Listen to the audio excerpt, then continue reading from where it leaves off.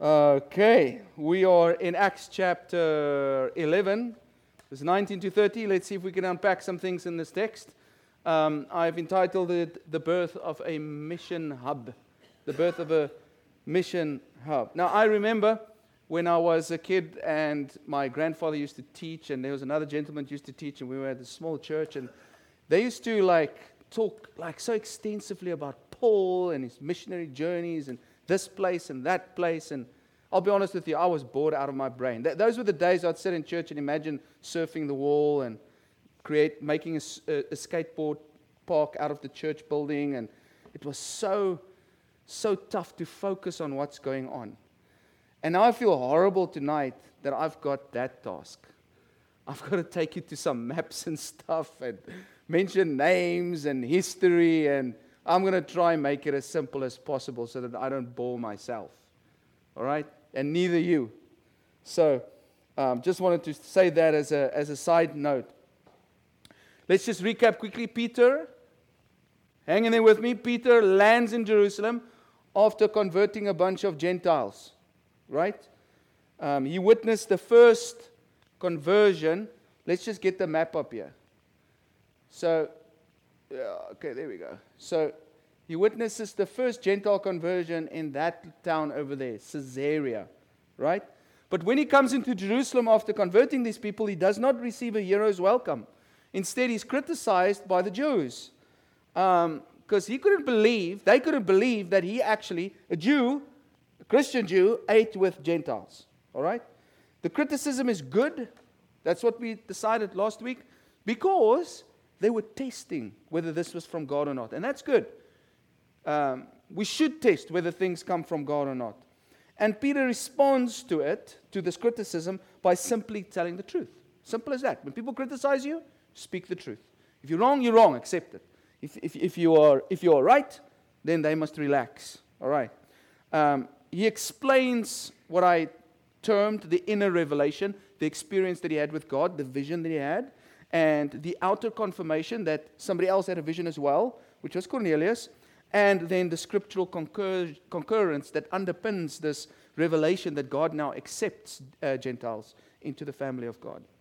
All right.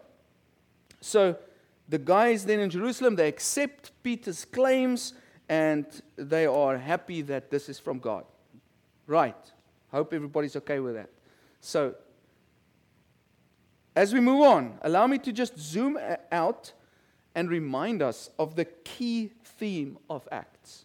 The key theme of Acts is this: the spread of the gospel and the empirical spread of the kingdom of God. The empire of God wants to take over the whole world. And the book of Acts describes that for us. That's why Luke mentions names of towns and the people that's involved. He's trying to paint a picture for us as to how this movement spread throughout the earth. Because remember, Jesus said this is what's going to happen. You're going to be my witnesses in Jerusalem and to the ends of the earth, right? And he spoke about the restoration of the kingdom of Israel. And obviously, I don't believe that is talking about the physical Israel. I believe it's talking about the kingdom of God. So far, we have seen the kingdom spread from where? Where did it start? The book of Acts starts right there in Jerusalem, right? Acts chapter 2, on the streets of Jerusalem. And from there, it spread to the temple in Jerusalem. And from the temple, the message was preached in front of the Sanhedrin. And basically, the whole of Jerusalem heard the gospel message. Where does it go next? There is a persecution in Jerusalem, and the next place that we read about is Samaria. So from Jerusalem to Samaria, Philip is in Samaria preaching the gospel there. And then from there, he's called where? He's called down south, somewhere around here. And who does he connect with there? He connects there with the Ethiopian eunuch who's going where? Into Africa. Within a few years, the whole of Jerusalem, Samaria, and Africa had heard of the gospel. And then when we read again of Philip goes where? He goes to Azotus, and from there he makes his way up to Caesarea. Peter follows him from Jerusalem to Lydda, Joppa, Caesarea. And in Caesarea, the Gentiles are converted. So far on the map, we see the kingdom of God has spread. Everybody with me? Okay, cool. I'm glad my kids take there's a globe there in the old library, and they would look on the map. It's good to do that so that you know sort of where it is. So some of you might not be able to pinpoint this on a world map, but at least you got sort of an idea of how it has spread. Okay, now, Luke ends his story here in Caesarea. Oh, and so Peter returns to Jerusalem. That's where we ended off last week. And now he's going to take us to a different town, a different city, where the gospel is going to be spread. Questions? What gives you spiritual inspiration? Like, what makes you really hot for God? Is it going to church? Is it hearing the word? Is it reading the Bible yourself? Is it having a good spiritual friend? Is it singing? Fellowship. Hanging out with God's people. Right? Right, cool. Are you aware of who the people in your life are that encourage you? Because we're surrounded by many people. We live in quite a populated world. We're not in a populated town, but there's 10,000 people in this town. There's people that we come into contact with. Are you aware of who the people are that encourage you? In other words, when you spend time with them and you leave them, you feel better. They leave you feeling better. Who are those people? What's their names? Do you spend time with them? Thirdly, why do you think the term Christian exists? Why does the term Christian exist? Where did it come from? Who made it up? What does it mean? Which type of people do you think you can have the biggest spiritual impact on? In other words, if God sent you now and God said, okay, I want you to go on a mission for me, where do you think He would send you? Rural America? Africa? Poor people? Wealthy people? Who do you think you're most effective to reach out to? Because we're not all equally capable of connecting with different groups of people. You might be good. Like Jason might be good at connecting with truckers. He understands truckers. That might be a ministry position that God can. Yeah. No, I'm just joking, brother. Using an example there. And lastly, which principles govern your financial giving to God? Which principles? When you make a decision, you're going to give money to God. Which governs that? So we're going to touch on all these questions in these few verses that we have tonight. And let's unpack it. Let's start. Chapter 11, verse 19 to 21. Now, those who had been scattered by the persecution that broke out when Stephen was killed traveled as far as Phoenicia, Cyprus, and Antioch, spreading the word only among Jews. Some of them, however, men from Cyprus and Cyrene, went to Antioch and began to speak to Greeks also, telling them the good news about the Lord Jesus.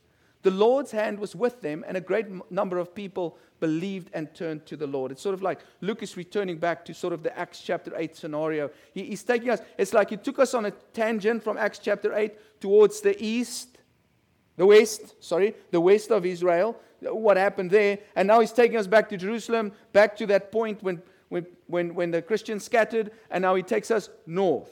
Let's look at the map. So there we have it.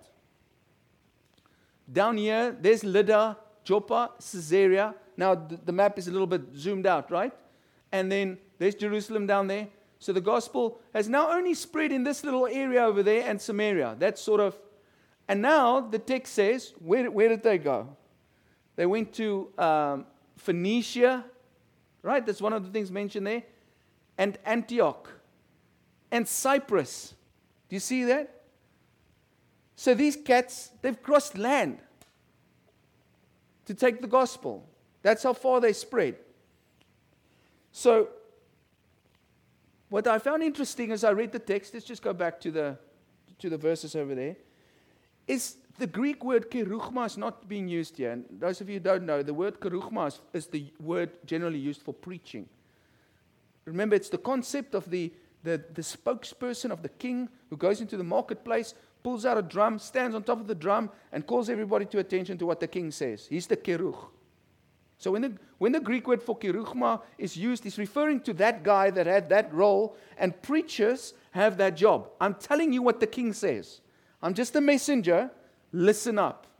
You listen up because these are the words of the king, not my words, for example. That's typically the word used for preaching. That's not the word that is being used here. The word that's being used here is laleo, which simply means talking. These guys, they just went, and as they went to Phoenicia, and they went to Cyprus, they just spoke. They spoke about what they saw. And the question then becomes, well, how did they know about Jesus, these guys? How did they know about it? They came from Jerusalem. I think they were most probably there in Acts chapter 2. When the Holy Spirit fell on the apostles in Acts chapter 2, the text tells us that there were people there from these areas, from Phoenicia, from Cyprus, that actually saw them speaking in their languages. So I would bet my life on it. That's where their conversion happened. So they experienced the Holy Spirit there. They saw it. And as they fled from Jerusalem, they talked to Greeks about what they saw in Jerusalem. In Jerusalem, they were listeners on the street. In Antioch, they were preachers on the street. There's been a fundamental change in their lives. And it made me think, and I've seen it in my own life. If I don't know what to preach about, it means that I have not been reading God's word. You cannot go to the scriptures and have an experience with God and read the text and not have something to say. There's something wrong. Because God always fills us when His Spirit is at work. So if you cannot speak about God, it seems like you haven't been listening to God. These guys, I'll draw the lines now. These guys saw the Holy Spirit fall from heaven. They saw the gospel they heard the gospel being preached by Peter. And what is so interesting for me, it sort of reveals a chain that has been in existence for 2,000 years. Because think about it. There was one event in history. One event. It's the cross.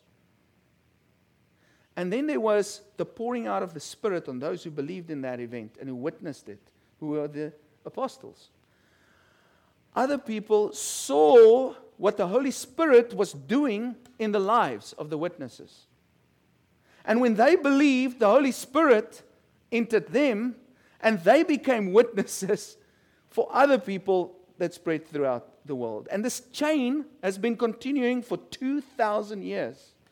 I think it's absolutely incredible. And it still works the same way today. Let me put it into simple terms. When you walk in God's Spirit and God's Spirit works through you, people witness it. And all you are doing is you are leveraging the work of the Holy Spirit that's come down a chain of generations from the cross that changes people's lives. I am changed because I saw the Spirit work in people's lives. I heard them speak by the Spirit of God. And think about it for a moment. Do you remember a time when that has happened to you? I can name the name of the person and the place where I saw God working in somebody. That changed me. That's what I think happened here. At some point or another, these guys who spread north, they saw the work of the Spirit, and that changed their lives, and they continued to go, and wherever they went, they displayed the same Spirit, and it impacted people's lives. The text says, the hand of the Lord was with them. What do you think that means? The Lord's hand was with them. It could mean that God gave them success on the mission. They received divine approval. They were empowered by God. I think all of that is true. And it reminded me just of the words of Jesus, apart from me, you can do nothing. And I'm going to come back to that point nearing the end. Okay, so first few verses. Let's go. Just to also point out one thing there. It says there that some of them, verse 20, however, men from Cyprus and Cyrene went to Antioch. Now let's check where's Cyprus. You see Cyprus is there, right? It's the island. Now where's Cyrene? I had to zoom the map out more because Cyrene is down there in Libya. So there are guys that come from Libya and from Cyprus all the way to round about there. That's where Syrian Antioch is, which is quite a journey. Let's go on. Verse 22. News of this reached the church in Jerusalem, and they sent Barnabas to Antioch. When he arrived and saw what the grace of God had done, he was glad and encouraged them all to remain true to the Lord with all their hearts. He was a good man, full of the Holy Spirit and faith, and a great number of people were brought to the Lord. Can you imagine the text says that about you? That is pretty cool. Now, the question is, let's recap quickly. Greeks in Antioch had now accepted the word of God by some unknown guys. We know where they come from, but we don't know their names. Okay? The church in Jerusalem hears about this and sends Barnabas specifically. Question is, why Barnabas? This is the third time that Luke mentions Barnabas in the book of Acts. The first time we're introduced to him is in Acts chapter 4, verse 36, where the text says, he sold a piece of land and he brought the proceeds to the apostles. The same text also says that he was a Levite from guess where? Cyrene.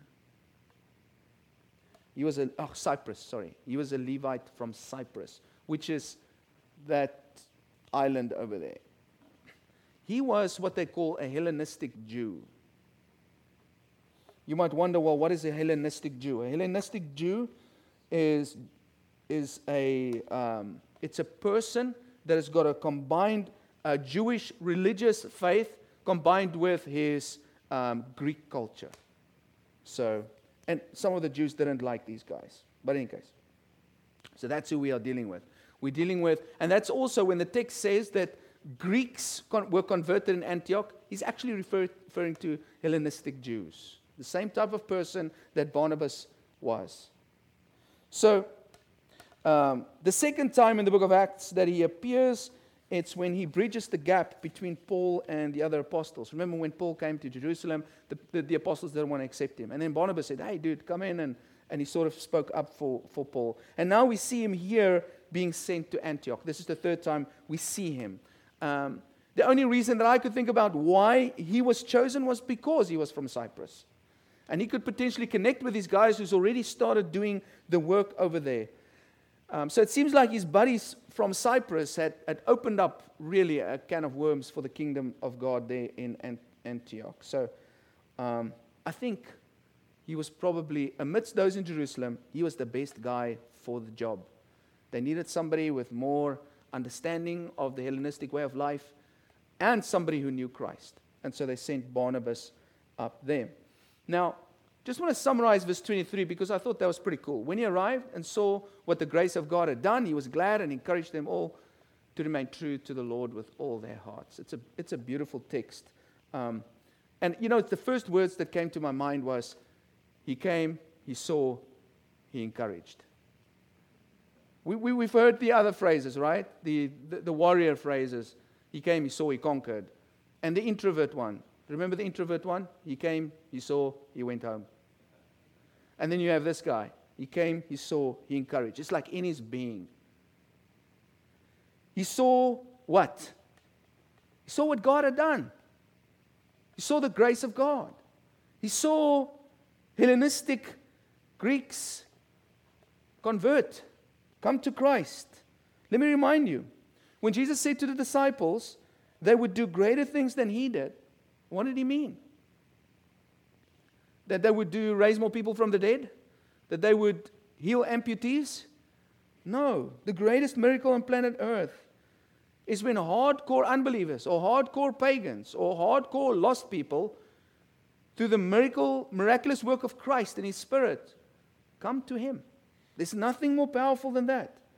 This is what Barnabas saw. And this gave him tremendous joy. And what was his encouragement to them? He says to them, cleave to the Lord with purpose of heart in the original language. Hold on to Him with everything that you have. Stay close to God with all your heart. And it's pretty simple to avoid that. To avoid not doing that is to avoid laziness. Yes, I'm mixing up my words here. I'm so tired tonight, guys. It's pretty simple to do. Avoid laziness, avoid lies, avoid darkness, and avoid sin is a way that you can cling to the Lord with all you have. What a man. Luke describes him as a good man, full of the Holy Spirit and full of faith. 3 descriptions, 3 references to the man in the book of Acts, and here are 3 practical attributes of such a man. Number 1, generosity. Just think about this guy. Generosity. Compare yourself. When people in the church needed something, what did he do? He said, okay, I'm going to sell my land, and I'll bring it for God's people. He cared about people. He was the man that the rich young ruler should have been. The rich young ruler who didn't want to sell his stuff, that fell short. Like if he went and he sold his stuff, he would have been as good as Barnabas. That puts Barnabas on a whole nother level. Not only was he generous, but mediation, another principle of Barnabas. He stood in the gap for Paul. He said, I'll stand between you and other people. I'll be a peacemaker. I'll bring people together. It's like Barnabas looks out for the rejected. He looks out for what they call the marginalized, right? He makes friends with the guy standing in the corner and nobody wants to talk to at the party. That's Barnabas. He would give up his own money to help others. He would give up his own social comfort to connect with somebody that feels alone. He would stand in the gap for people who are at odds with each other. And then thirdly, encouragement. He encouraged because why? He was encouraged. He encouraged because he was encouraged. He had a capable... It's very hard to encourage people, right? And to be positive and like, if you are not. So how do you get yourself to the point of being positive enough so you can encourage others? You have to look for the encouraging things. If you continually look for the negative things, you're never going to reach a point where you can encourage others. You've been wired to think about negative stuff. I mean, we can look everywhere and find negative stuff, right? Everywhere. You've got to look at the positive stuff. And if you want to know about that, you've got to come talk to me and Alfreda. We'll give you some real cool tips. It's very easy to sit in a small town in America and look at the negative stuff and think about home and all the positive stuff over there. It doesn't help. You have to learn to look at the stuff that is great that the place where you come from never had. Otherwise, it will just get you down. Anyways, that was just a side note. He was encouraged, Barnabas, because his priorities were straight. He was encouraged about God's stuff. When he saw the Spirit of God do a work, he's like, oh my goodness, how can I not be happy? How can I not encourage you? So his priorities were straight. People like this do the kingdom of God good. God uses people like this to draw people to Him. It will happen naturally and by default, and that's what we read in this text over there at the end. He was a good man full of the Holy Spirit, and a great number of people were brought to the Lord. All right, let's move on. Verse 25 to 26. Barnabas fetches Paul from Tarsus. Then Barnabas went to Tarsus to look for Saul.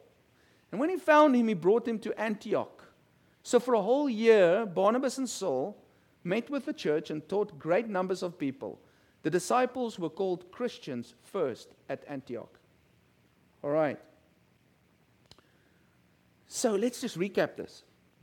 Barnabas arrives in Antioch and he's excited. Wow, this is incredible. These people are connecting with God. At last, the Hellenistic Jews are accepting Jesus.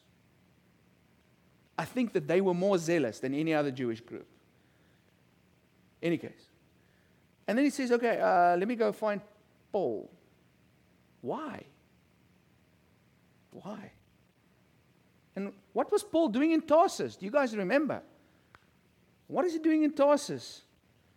Acts chapter 9, verse 29 to 30 tells us what happened.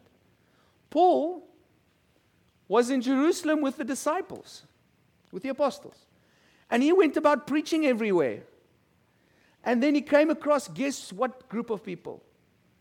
The Hellenistic Jews. He came across the Hellenistic Jews. And he started having a ding-dong with them. They didn't like that at all. They got really angry at him. They wanted to kill him. And then the text says, what did the apostles do? They sent him off. They exported him to Caesarea, and then they sent him to Tarsus. You want to see where Tarsus is? Let's go back quickly. Tarsus is right up there by Cilicia.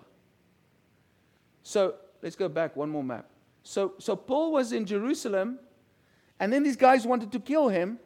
So the apostle said, hey, we need to put you under protective custody. Let's take you from there. We'll take you to Caesarea, and the brothers there, they will make sure that you make it to Tarsus. And there's Antioch, by the way. So that's where Barnabas is at the moment, and that's where Paul is. So they're pretty close to each other, which I think was like planned by God, I think. All right, so he started preaching the gospel to these Hellenistic Jews, and then he is transported up to Tarsus. I don't think Paul has ever preached in Antioch. He's not the one that brought the gospel there, it seems like. So I believe there are two reasons why Barnabas goes and fetches Paul, in my opinion. The text doesn't tell us, just two thoughts that came from my mind. First of all, Jesus sent them out 2 by 2. If you go read Luke chapter 9, verse 1 to 2, that's the methodology that Jesus used. I think that perhaps Barnabas wanted a wingman that knew what he was talking about. They would make a perfect couple of preachers, because Paul was really well equipped in what? Judaism. Right? And Barnabas, he was really well equipped in what? He comes from Cyprus. He's a Greek. And what is a Hellenistic Jew? A mixture between Greek culture and Judaism. And so the two of them will make an excellent partnership. But both of them had something in common, and that is that they loved God deeply. They could feed off each other, they complemented each other, and one guy's weakness would be another guy's strength. That's one reason. Another reason potentially is this. The door was open now. Mark chapter 9, verse 38, Jesus talks about the idea of, pray for workers to come into the field when the harvest is ripe. Previously, the field of the Hellenistic Jews was shut. They didn't want to hear anything. They wanted to kill Paul. Now it was open. It's interesting that other guys who are no-name guys gets more done with the Hellenistic Jews than the Apostle Paul. You can be a nobody and a nothing in the greatest scheme of things. And God can use you more powerfully than the greatest apostle. Because it's not about you and me. It's about His Spirit. So Barnabas goes and takes Paul out of protective custody. And he says, come, we got work to do. We got to take out these Hellenistic Jews. I think that's what happened. And then we have this section of text that talks about the term Christian. Now, I'm a little bit of a rebel about this word, and you've heard me talk about it, and I've been a bit harsh on the word Christian. But, I'm honest with you. It's confession time. The reason why I feel that way about this word is because it's not used often. It's used 3 times in the New Testament, and this is the first time. And I always used to look at this text and say, you know what? It doesn't seem like the Christians call themselves that word. Like it's a word that came from outside, maybe a derogative term, like they called Christians Nazarites or whatever the case may be. That's how I've always perceived it to be. Rather, we hear the word disciple over and over again. And I like the word disciple because a disciple can be defined. It's a person who actually follows Christ, mataitais. And the word Christian is this religious term for me. It's like, what does it mean to be everybody says, I'm a Christian. What does it mean? Does it mean you're committed to Christ? Does it mean you've given up your life for Him? Or does it mean you go to church? Which one is it? And so I've developed a sort of a negative feeling towards the word. But I'll be honest, when I did this study, I came to a slightly different conclusion. I think, in my opinion, I think what happened here was, I think there were all these groups. You can imagine the religious groups. There were Pharisees, and there were Sadducees, and there were groups known as the Hellenistic Jews. I mean, that's how the book of Acts describes, and they were Jews. And now you have this new hybrid mixture thing. This group of people, ex-Jews, half-Greeks, Gentiles. Certainly there must be some identifying mark for this group as well. The people who believe in Jesus Christ, who died on a cross in Jerusalem. And potentially that's why the word Christian developed. Maybe it did. Maybe it's not. And the scholars are debating. They don't know where the word came from. Outside the church or inside the church. Either way, there's actually nothing wrong with the word itself. Christian. Of Christ is what it means. Follower of Christ. There's actually nothing wrong with that word. So I need to repent of that. But however, over time, words, even though it might mean that grammatically, it doesn't necessarily mean that when we say it.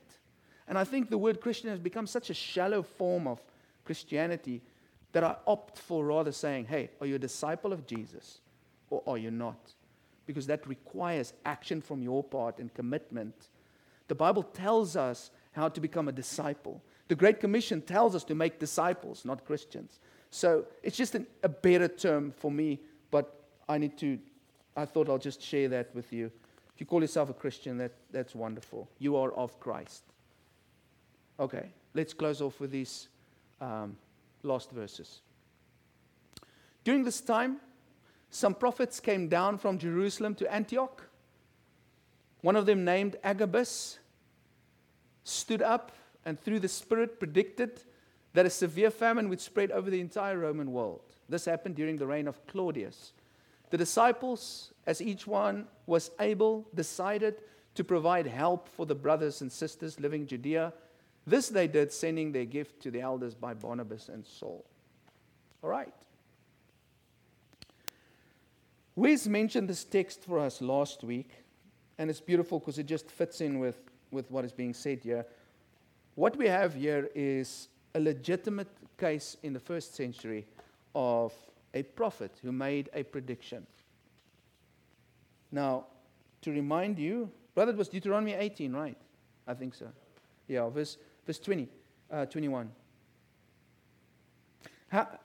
You must say, okay, verse 20, but a prophet who presumes to speak in my name, anything I have not commanded, or a prophet who speaks in the name of other gods is to be put to death.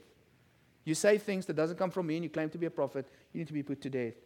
You may say to yourselves, how can we know when a message has not been spoken by the Lord? That's the big question. How do I know? You know, people go around saying, well, this is what God says. Well, how do I know that's what God says? And then he says, if what a prophet proclaims in the name of the Lord does not take place or come true, that is a message the Lord has not spoken. So it's very simple to see if somebody really is a prophet.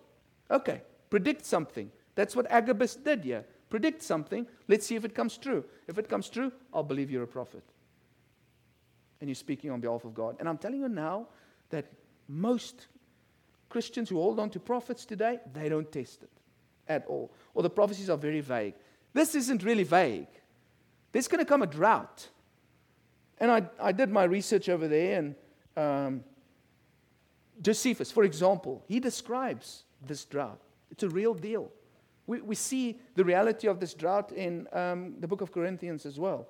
Josephus describes a famine that did oppress them at the time, and many people died for the lack of what was necessary to procure food withal. Queen Helena sent some of her servants to Alexandria with money to buy a great quantity of grain, and others of them to Cyprus to bring a cargo of dried figs. That's what Josephus says, historian. He doesn't even believe in God. It's a legit historical thing. So here we have in the New Testament a legit prophecy that's historically verifiable. Pretty cool. What a beautiful prophecy that came true. Let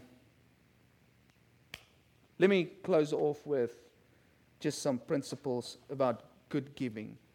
And I've sort of highlighted them over there. Let's just read it again. So there's Christians in Jerusalem. They are really bent under the pressure of a drought. And these people in Antioch, the Christians, they decide, hey, we're gonna financially support these guys. So look at that. The disciples once again, it uses the word disciple, not Christian. As each one was able, decided to provide help for the brothers and sisters living in Judea. This they did, sending their gift to the elders by Barnabas and Saul. Just a few giving principles I think that we can pick up in that text. Giving is a personal decision. It's between you and God. You put money, it's between you and God. Secondly, the giving amount should be determined by ability, as they were able. Unfortunately, there are some churches in the world where they say, well, you have to give until it really hurts, like when you're really in debt. Go draw all the money out of your credit card. No, you're not able. That's not what the text says. Thirdly, the purpose of giving should be clearly understood. They knew what the giving was for. The giving was for those who didn't have food in Jerusalem because of the drought. It was very clearly spoken what it is. And then lastly, trustworthy men should administer the giving. They chose Paul and Barnabas to take responsibility for it. I think these are simple principles that we know pretty well. Let's close off. Final thoughts. If the hand of the Lord is not evident in your life, the time has come for some soul searching. This might sound a bit rough, but I think it's extremely important. Do you feel God is using you to impact people's lives? Because when the Spirit is at work in you, it will put you in contact with people and it will make you a blessing to those people. Because God wants to use us as salt and light. And you can feel it when God puts you in contact with somebody that's looking. You can feel when you are having influence. You can feel it when you're making an impact. I can give you some examples. We had our young adults thing on Friday night, and Grace spoke about this girl that was going to come visit her at a house, this family that was at the church this morning. And they were from a serious Pentecostal background, and she was a bit concerned that, about some of the things that she would be talking about, and she didn't know how to address that. And we sort of had a Bible study about some of those things, about speaking in tongues and about the preaching of women in the church, and God speaking to you from heaven, typical Pentecostal issues. And she said to me today that she had such a wonderful conversation with this girl, and that the girl actually said that they felt that they were sent here this morning by God. And now the two of them, because of their conversations this week, they're going to start having a Bible study together. And I think that's a perfect example of what I'm referring to when I say the hand of the Lord is with you. Because when you're available, God will provide these opportunities for you to do the Spirit's work. But if you're not involved in the Spirit's work, I would say something is wrong. Because God wants to use us. The question is, are we available? Do we look out for those opportunities? Jason had an opportunity this past week. We had a conversation with a guy that he sells logs to, and he kept on mentioning God the whole time. He had the opportunity to mention God the whole time. And I'm excited to hear what happens after that. But God gave him an opportunity to be of influence to this guy. And the guy listened. God gave him a nice handshake when they left. It's like, hey, Jason can move away and say, hey, God has given me an opportunity. The hand of the Lord was with me to be able to talk about him in front of this person. So the big question we need to ask is, and I see this is with the people I meet, especially outside of the church, there's a misunderstanding of what it means to be a Christian. That's why I'm going to throw that word out for a second, what it means to be a disciple. A disciple does what Jesus does, goes where Jesus goes, speaks what Jesus speaks. And so I meet this lady, and she tells me about her spiritual life. It's about, I ask her, how's your spiritual life going? And she says, I don't get enough time to read my Bible and just pray and quiet time. And I'm like, those things are great. That's great. But that's not really the mission. Are you the mission, or are you on mission? Because that's sort of like you are the mission. It's just about you. It's about you praying. It's about you reading Bible. What about who are you helping to find Jesus? Like, what is the outward things that you are doing to reach people for Him? And here's the big thing. Every time you make contact with somebody that you could have influence on and they open up, like God gives them to you to help, it inspires your spiritual life. It's like the people that, and I include myself there as well, when I'm focused on me, or what I need to do for me the whole time, my spiritual life, I sort of digress. But the moment I switch over and I say, how can I be a blessing to somebody else? How can I help somebody else to know Him better? How can I encourage somebody else like Barnabas? How can I give up my time and my effort on somebody else? The more it pushes me into prayer. Because I want to pray now for them, and I need God's power in me so that I can do this effectively. So there's really a misunderstanding in general Christianity that it's all inward focused. That being committed to God means how much I pray and read my Bible. That's not what we see in the book of Acts. What we see in the book of Acts is that you go on a mission.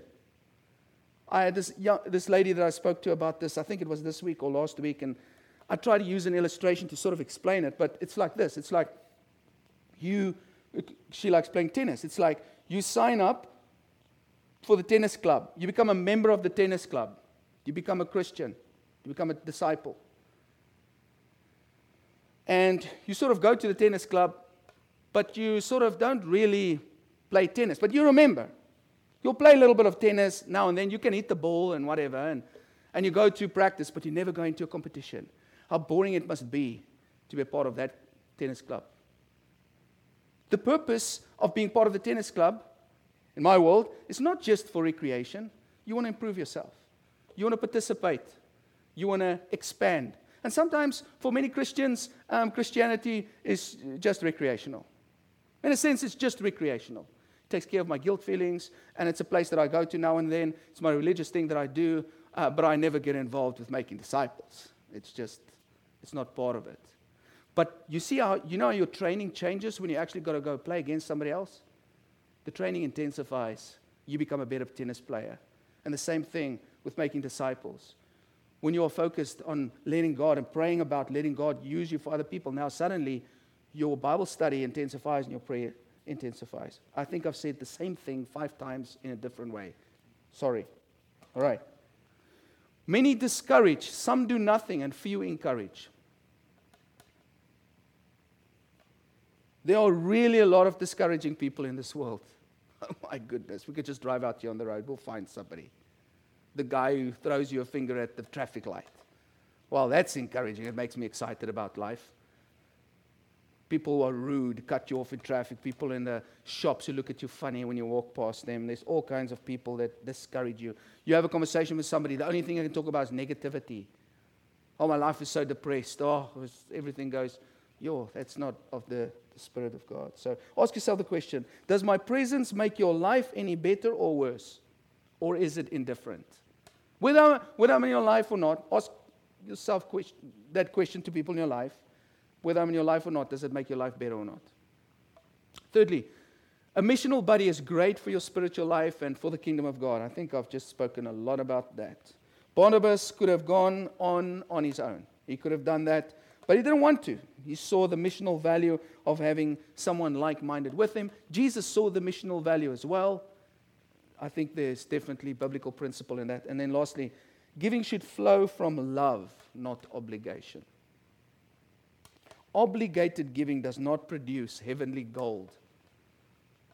You are not going to be able to pave heaven with giving that's obligated. All right. Any thoughts